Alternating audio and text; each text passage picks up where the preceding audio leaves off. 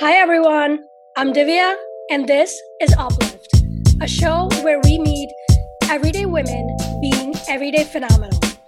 Today we're back with another episode of Badass Entrepreneur. And I have with me Somer, who is an all-around badass, but also a badass entrepreneur. So let's welcome Somer. Hi Somer. Hey Div, great to be here. Congrats to you on taking on this endeavor. It's super cool. Thank you so much. How are you doing? How's your week been?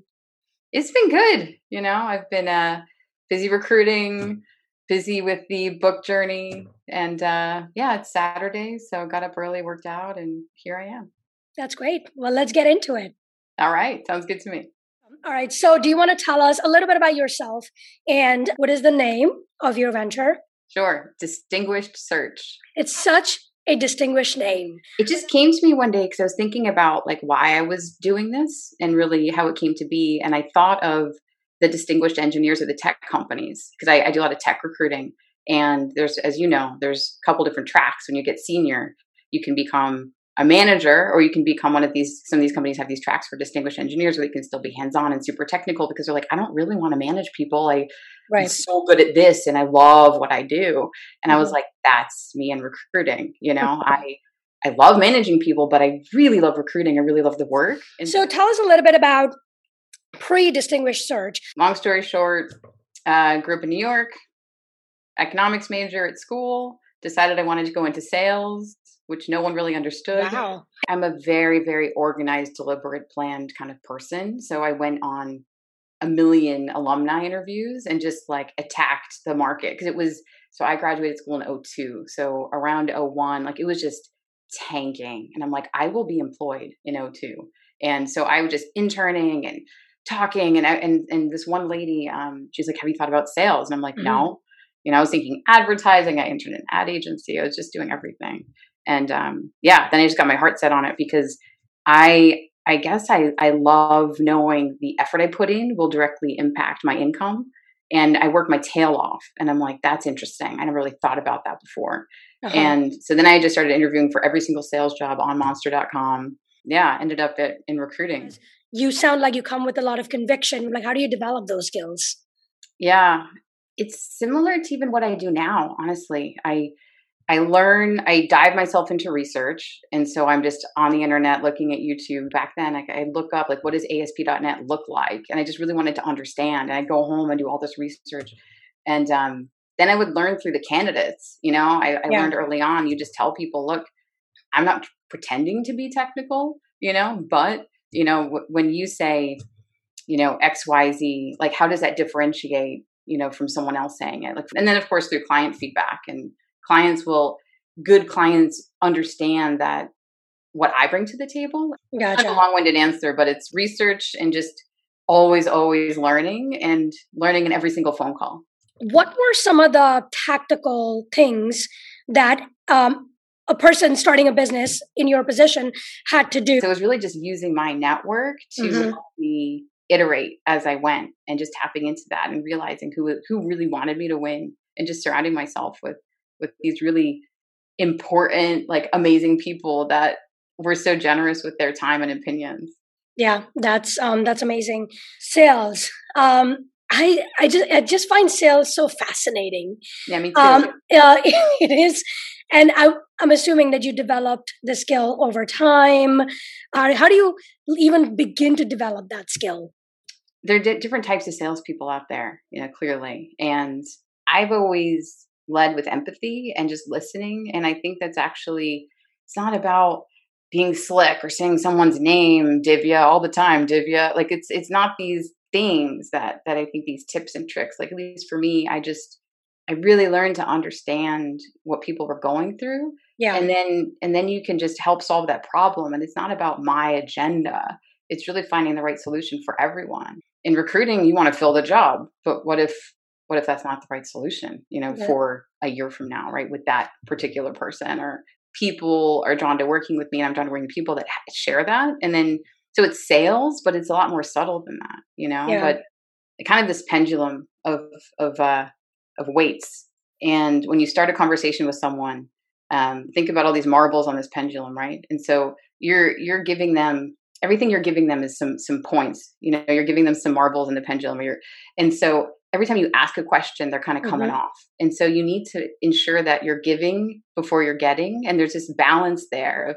And I have to read into your voice and your tone and how, like, what's important to you to know in this first interaction. And it's not just about today. It's not about this half hour. It's about, it's about the whole future and just keeping that in mind, but then also making it small. Like, I think a lot of times people can get all wrapped up in, I don't know if I can do this thing a year from now. It's like, all right, well, let's just learn more. Like, are you open just to learning more and just taking it to the next step? So there's just all these nuances that come into it. But I do think a lot about giving to get and just kind of that balance of information and just listening a lot.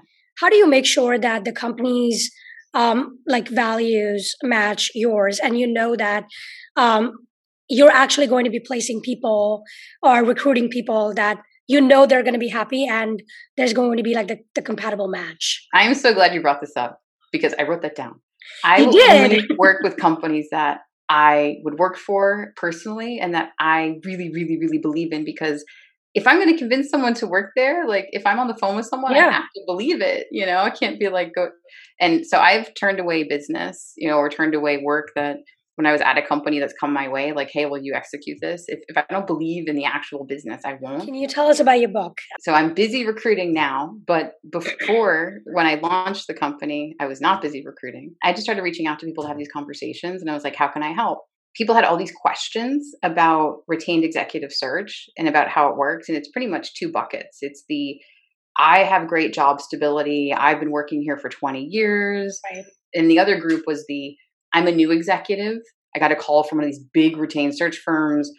They're slow. They're asking a lot of questions, a lot of process. Like, why are they prepping me? Like, it's kind of those two buckets.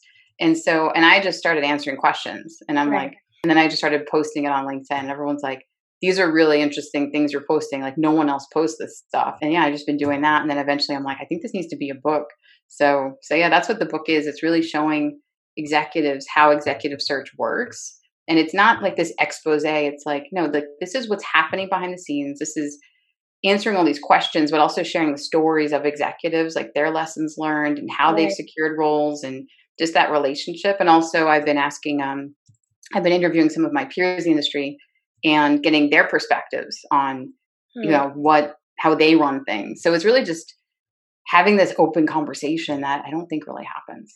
Do you have a goal when you want to get it out? Yeah, I signed up for this. If anyone wants to write a book, I will plug this group. It's called the Creator Institute. It's part of Georgetown University, actually. Okay. And it's run by Professor Eric Koster. And it's super cool because it gives you this structure and homework, and they give you an editor, and they have a publishing company. And so and we have weekly meetings where, we talk about different writing styles and different ways to promote the book but it's really helping you learn how to write an actual book. And so it'll be like in our hand.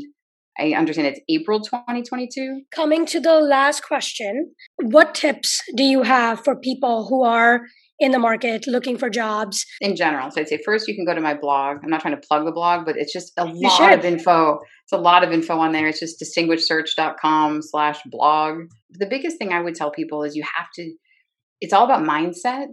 And I think people get so quick to get very tactical. Let me update my LinkedIn. Let me update my resume. Let me start having coffees. Let me start networking. But if you're not yet in the right mindset, all of that is for nothing, because you're not going to get what you want. You're not going to put yourself out there the right way. And so I think everyone has a fan club. It's just spending time with the fan club, because that group of people will actually be the group that helps you get what you want. So use them to find recruiters, use them to find opportunities, and owning where you're at and owning the journey. People like the journey. I guess my last bit of advice then would be to just be bold and own your story. Just be like, no, this is where I was at. Here's why, but here's what I want to do now. So I think just owning it comes across really great. Thank you so much for all your candid responses. I think I would love to have you back and just continue the chain of upliftment through you into the world. I would love that. Thank you so much. Thanks for having me. I appreciate it. Absolutely. Please share this video. She's got some great tips, and I will see you all next time.